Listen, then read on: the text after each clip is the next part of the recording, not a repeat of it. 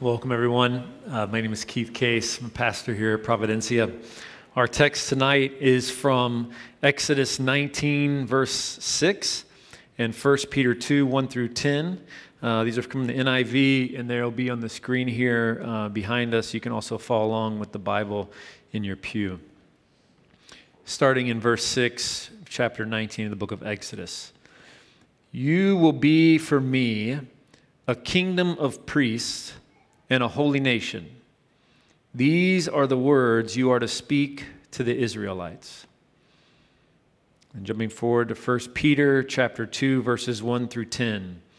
Therefore, rid yourselves of all malice and all deceit, hypocrisy, envy, and slander of every kind. Like newborn babies, crave pure spiritual milk, so that by it you may grow up in your salvation. Now that you have tasted that the Lord is good.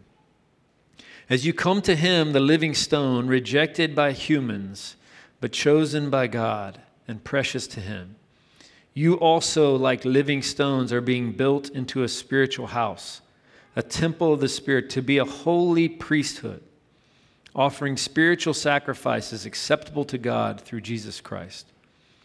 For in Scripture it says, "See, I lay a stone in Zion, a chosen and precious cornerstone, and the one who trusts in him will never be put to shame."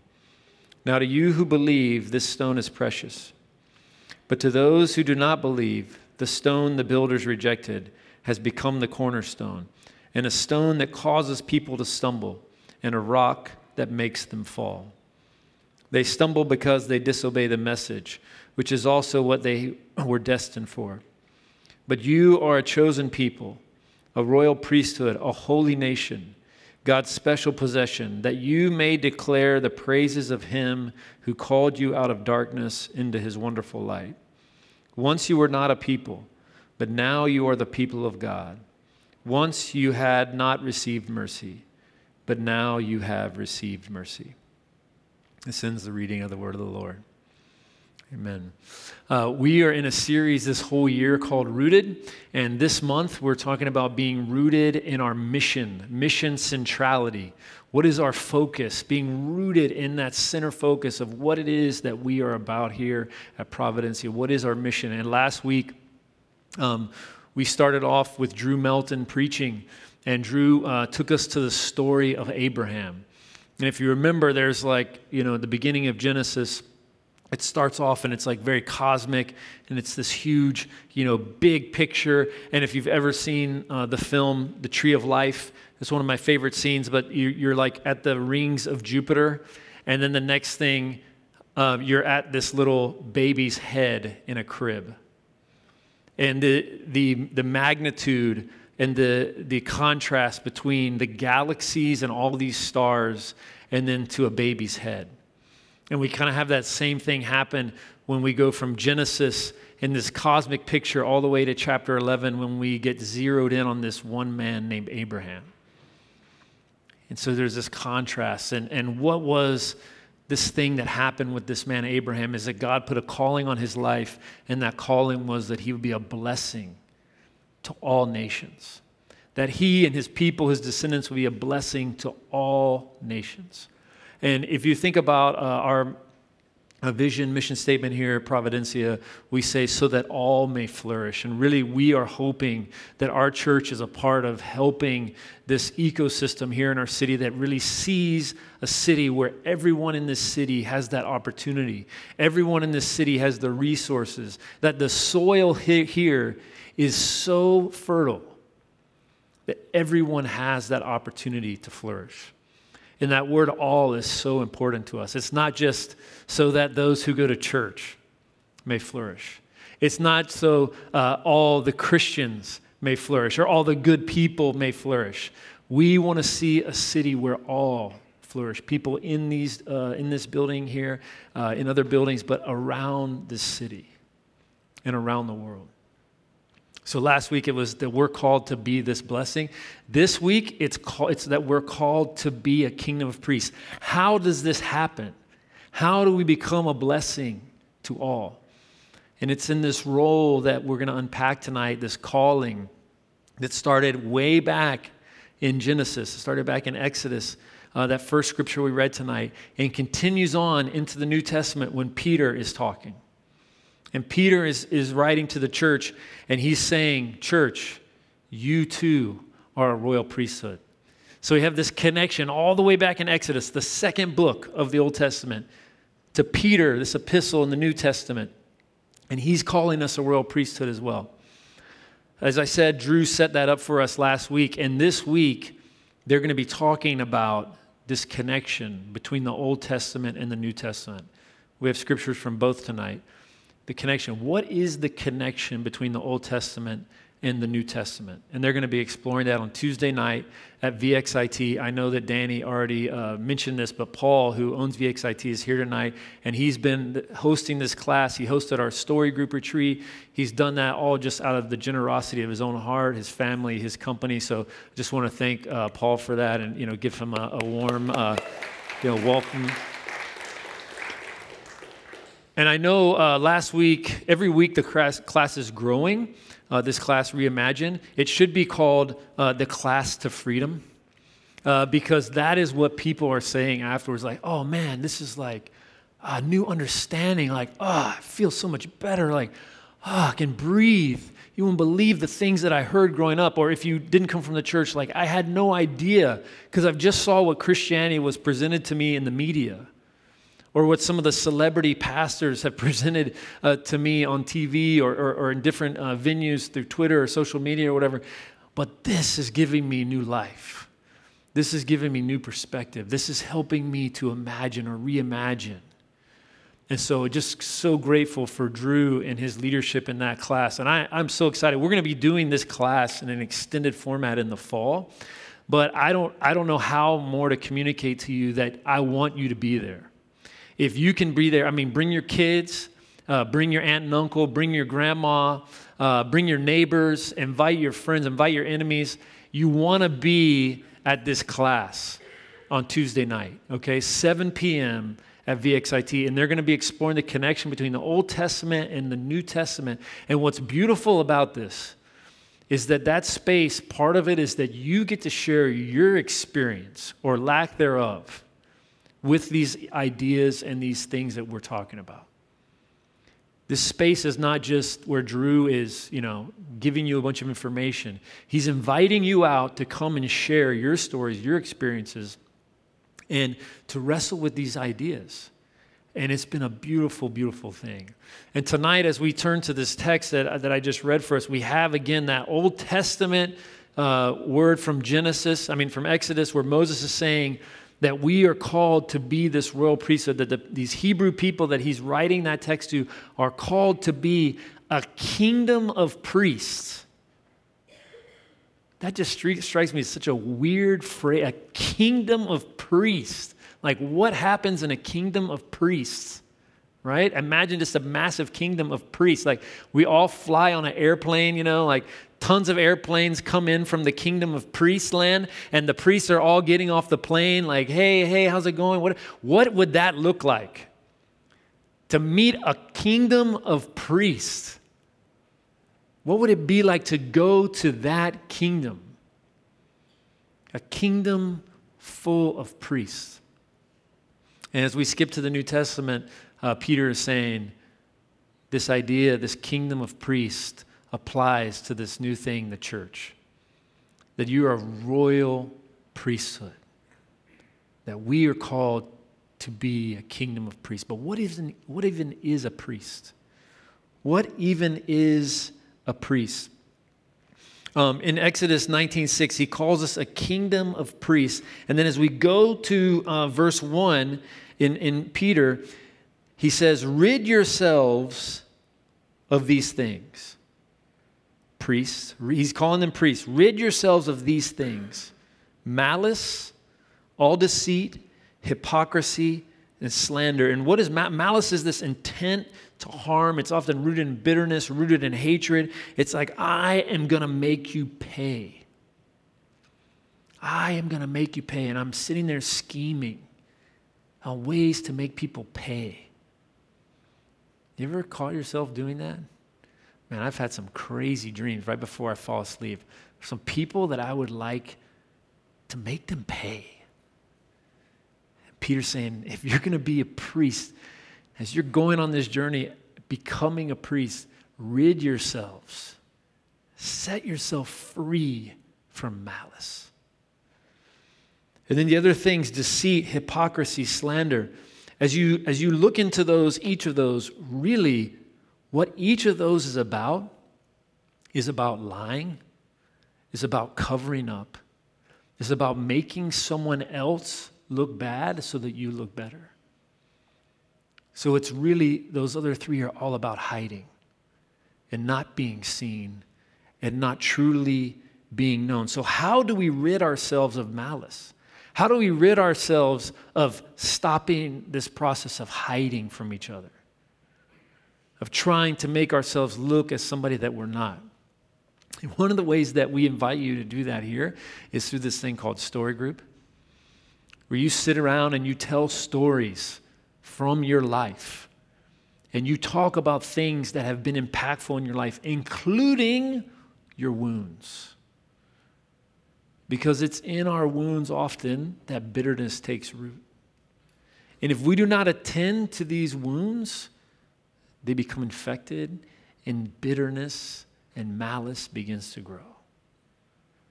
It's one of the reasons we also invite you to get into counseling to process your story, to process your life. And some of that actually happens with our staff, and some of that actually happens with peer-to-peer here in our church. But we want to spend the time to actually be present with each other, to know our stories. I've heard stories from people on our staff spending 4 hours with someone, just listening to them. Are you kidding? Who has 4 hours? This person did. And spent 4 hours listening to this person. And by the end, the person who was sharing felt so understood. It has been transformative in their life. I mean, when was the last time you had someone spend that much time listening to you? So this journey of becoming a priest, unpacking our stories so that we can heal. And verse 2, become like a baby, crave pure spiritual milk that you may grow up in your salvation. Another way to say that is, or that you might mature in your freedom. Going back to that Exodus imagery, right, of leaving their life of slavery. They've gone into the desert now, and they're in this process of maturing as they go to this new kingdom that they're going to establish here on earth.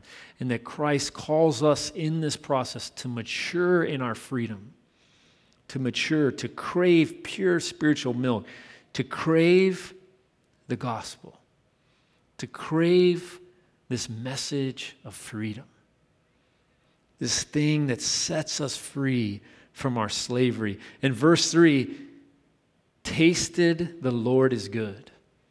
How did Israel taste that the Lord was good?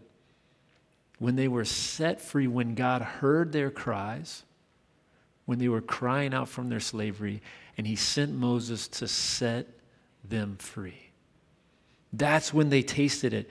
And he's saying, continue to long for that. Continue to crave that freedom that Moses gave you, now to the New Testament, that Christ has given you. You were a slave to sin. You've been crying out. Christ has come to set you free.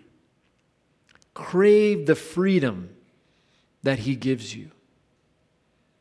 And that freedom allows us to stop hiding from God. Stop hiding from each other. Stop hiding even from ourselves. That you can come out, that you can be known on this road to freedom. My question for you tonight as we continue is, are you hiding parts of yourself here tonight? Are there parts of you that you don't get to share with anybody? That the journey of becoming a priest is a journey where you don't have to hide. A community of people who have tasted the freedom of being known and loved by God, by each other. and they're inviting others on this journey. How are they doing this? I don't know if you know this, but yesterday there was a march in D.C., a pride march. And in the middle of the march, they thought that they heard gunshots. And people scattered and ran everywhere. So many people there from, in the city of D.C. that are marching. And if you've seen the footage at all, it was just hysteria. People were terrified. And many of the people that were there have had histories of maybe being bullied, maybe being ostracized. And on top of that, the fear of violence from guns. Churches now, we have to have like security guards. They have like police officers at churches now, movie theaters, all these places today in our culture. And people are so afraid and terrified. And people are running for their lives. And there was a tweet, a message that went out from a local pastor there, and it was a progressive church, and they said, hey, if you are scared, if you're needs a space to just come and rest, our church doors are open. And this tweet kind of went viral because this church was opening its doors to this community that was there marching, that was scared. And when I saw it, I actually became sad. And the reason that I became sad is because this thing became popular because of the contrast to the church. It wasn't that what was happening wasn't a beautiful thing. It was a beautiful thing. But why is that not a regular thing? Why was that not an expected thing? Why was that not of course? Of course I can run there. Of course that's a safe space. What world are we living in? What has happened to the church of Jesus Christ that we have become so embedded in political conversations with the empire that we have forgotten the call that Christ has on us, despite whatever your views might be, to embrace the person that comes through that door? See, the priests were building something. They were called to build a house, a temple. And we get in here in verse 4. It says, as you come to him, the living stone, he's the cornerstone. Lay your life on him. Verse 5, you are living stones being built into a spiritual house, or better translated, a house full of his Spirit. Today is Pentecost Sunday. Can I get an amen? Felt that, y'all. Okay, so a house full of the Holy Spirit. A house doing the work of his kingdom, a house of humility, a house caring for the vulnerable, a house ready to listen, a house ready to hear, a house ready to pray, a house ready to work for the sake of the least of these. This is what it means when it says spiritual sacrifices. It's not talking about some Gnostic idea of some like the spirit world is all that matters, and get into this spiritual milk that's like floating around up here in the air, or offer some spiritual sacrifices. It's not like something you conjure up inside and go, I'm getting spiritual. Here's my spiritual sacrifice. Your spiritual sacrifice is loving the person who lives across the street from you. I mean, it's so funny, you guys. My neighbors down the street, they're Puerto Rican, and we have this special place for Puerto Rican people. But anyway, they're like grandma and grandpa age. Once a month, they stop by our house, and they bring us a massive dessert. Sometimes it's flan. They have no idea that I'm lactose intolerant, but sometimes they just bring, and tonight, we're leaving in the morning, Harper and I are, they brought us this huge tiramisu cake. It's sitting right back there. We're taking it to Whole Foods. But she stops by. I'm in the shower. I just hear Harper talking in the den. I almost walked out there. I was like, oh my God, what's happening? And the lady is dropping off. The guy, when we moved into our neighborhood, he walks the street every Monday morning, because that's when our garbage comes, every Friday morning. You know what he does? He puts the lid back on the garbage can and carries it into everybody's yard. Nobody asks him to do it. You know why he does it? Because he wants our street to be safe. He wants the people who drive down our street to know, oh, it looks like everybody's here because everybody pulled their garbage in. There's a garbage can left out on the street with the top open. They left for work. They're not there. But if the garbage can is in the yard, then somebody is there. These people do this stuff all the time. I'm like, you are my teacher. You know, it's like I got Mr. Miyagi living on my street teaching me the ways. I mean, these are like the very, very practical ways, but I see this more than anything else in this generation. You know, we're this funny church because we have 25 to 35-year-olds. If you're out of that, that's okay. I'm 42. But we have this church and people are like, man, why are all these young people at your church? You know, what is it that they see there? What is it that they're looking for? And I'll say one thing that unites all of you is that you want to see the gospel lived out in real and tangible ways. Right? It is. It's like you're longing for that. Like when I read the book of Acts when I was a kid and they said there was no need among them. I was like, can we do that? I was at a very affluent church. The church had a lot of money. I'm like, can we do this? Could this happen in our community? And they're, well, that was back then. You know, things have changed. I'm like, really? Now, there are so many obstacles culturally to live these things out. Like your time, like fear. I don't know my neighbor. What if they don't like me? Fences are nice. So many obstacles. We're so transient here in our neighborhood, in our neighborhoods. Probably most of you here in this church right now are not from here. If you go to other churches here, a lot of them are. But for most of us in this church, we are like come refugees, right?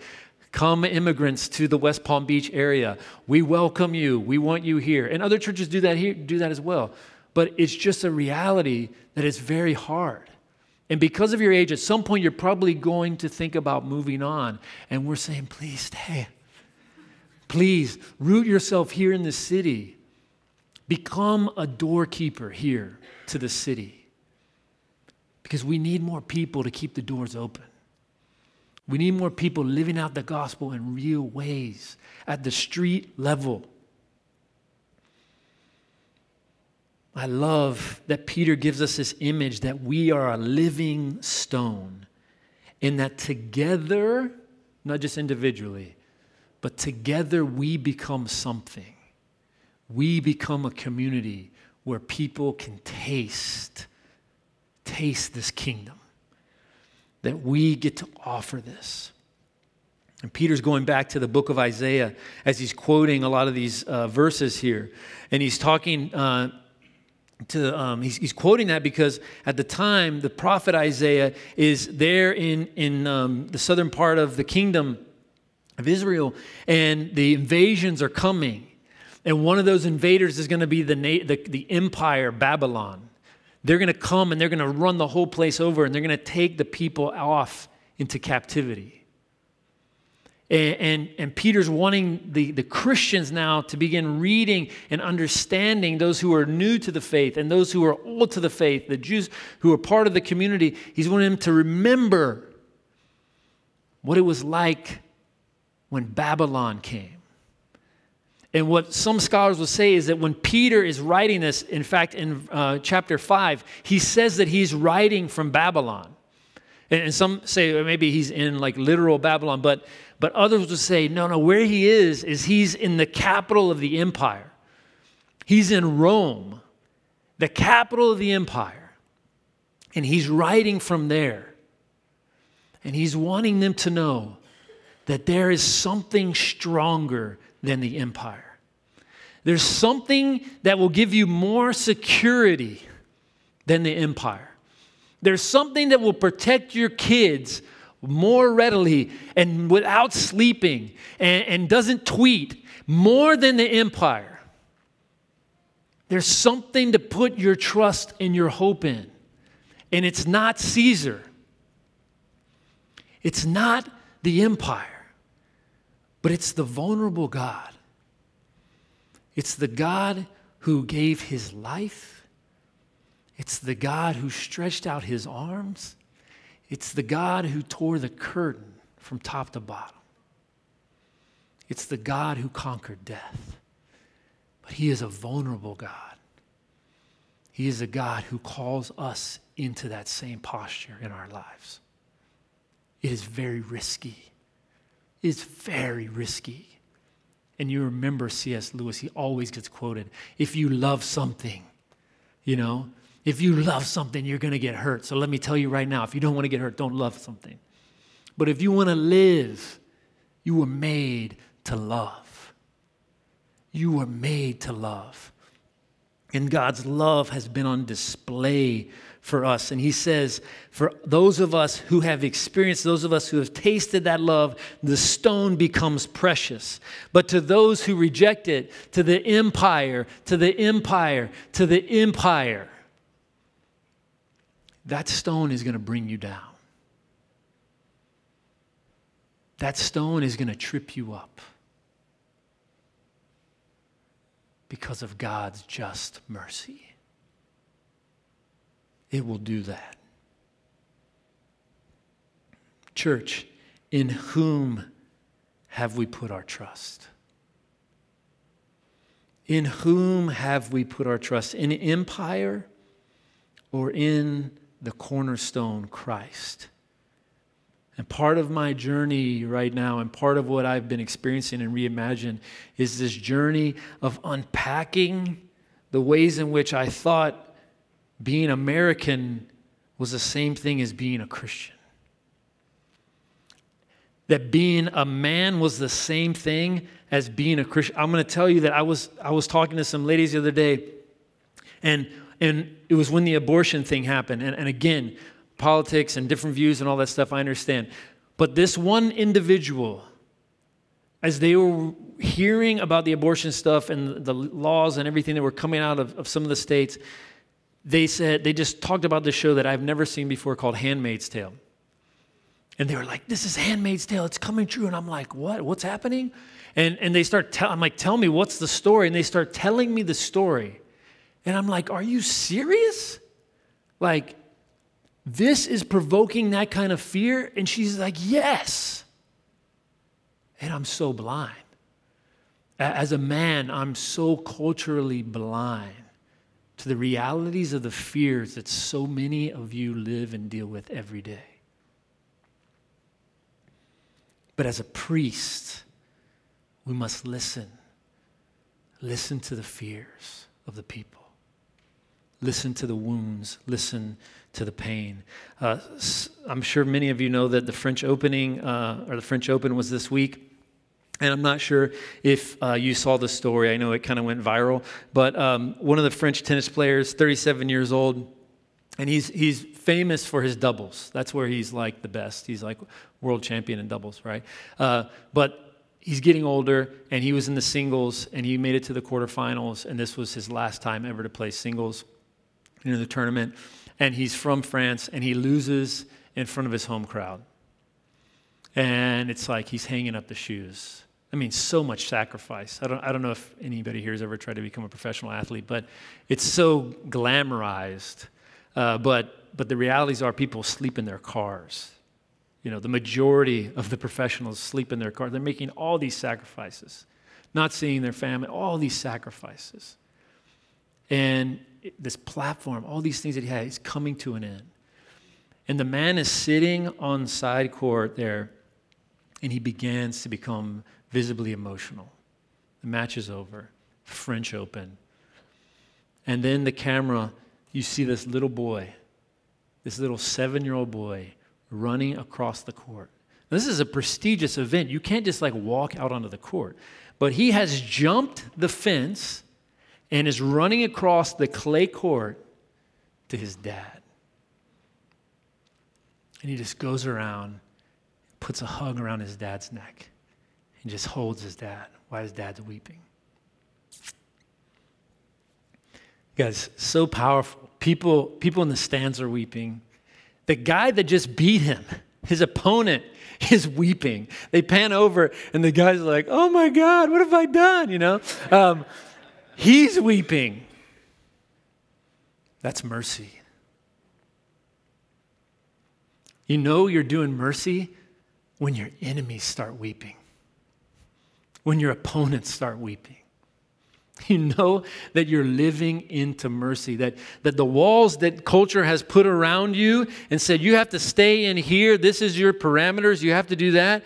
And you say, no, that person's hurting right there. I'm going over the wall, I don't care. And I'm going to go and sit by them. I'm going to embrace them. I'm going to hold them. I'm going to hug them. I'm going to be with them in front of the whole world to see.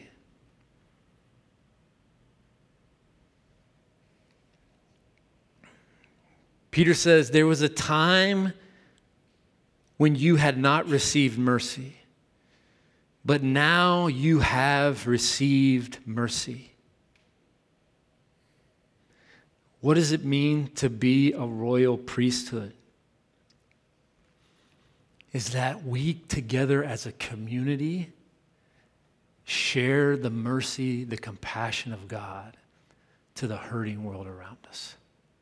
That we climb over the walls culturally. Okay, excuse me, I'm sorry. I know there's a picket line here, I know, but this person's hurting right here.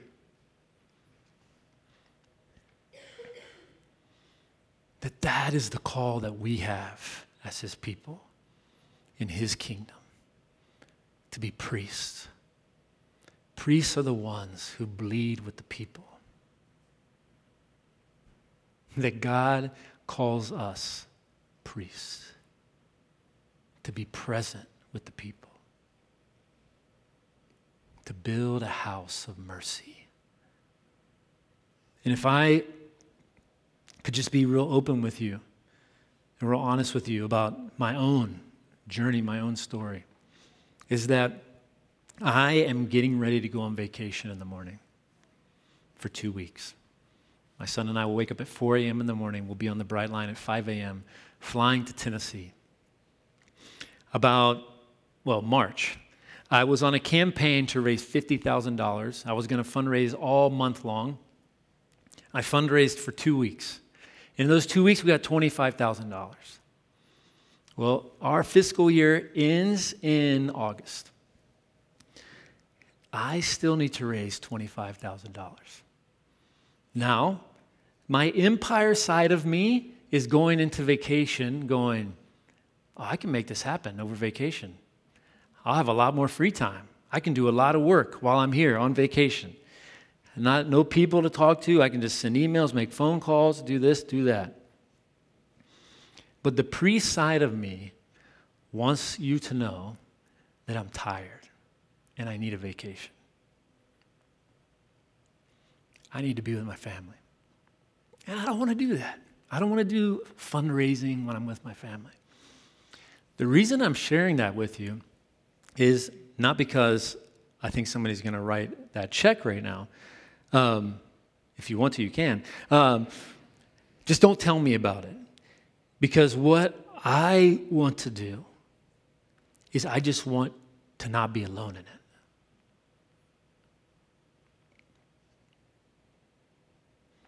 So I raise money for our church to exist because our church doesn't give enough money yet for it to be established on its own, be sustainable. That was the plan, trust me, okay? So there's nothing wrong here. Our church has actually tripled its giving since this time last year. Amazing. Praise God. I just don't want to carry that burden alone anymore. And part of my life and part of my journey is I can do it. I know how to be driven. I know how to work my ass off. I know how to do these things. But I think part of what Christ is calling me to is to not do it alone.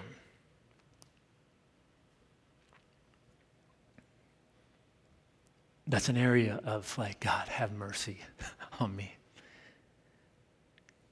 What area do you need mercy in right now? What area are you trying to walk alone in right now that you could invite somebody into? To be a kingdom of priests doesn't just mean that we carry the burdens of the world, but that we actually carry the burdens of this room.